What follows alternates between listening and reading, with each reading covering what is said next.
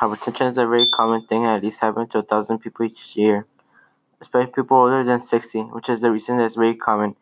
If you lower down your hypertension, you might suffer a heart stroke, heart attack, heart failure, which is not making it dangerous and deadly. Healthy reading. Being active and having a healthy life will benefit you and will cause a less percent chance of high blood pressure. So we could probably lower down your blood pressure or get enough sleep, drink water, eat some blueberries for at least 6 months straight. Prognosis. High blood pressure is something easy to get rid of, which means that it could be treatable. If you don't treat it in time, it could be deadly. Scientists found ways to help you lower down, for example, blueberry, pomegranate juice. These are two most common ways people use to lower down their high blood pressure. And the good part is it's not that expensive. That's the best part. Extra information.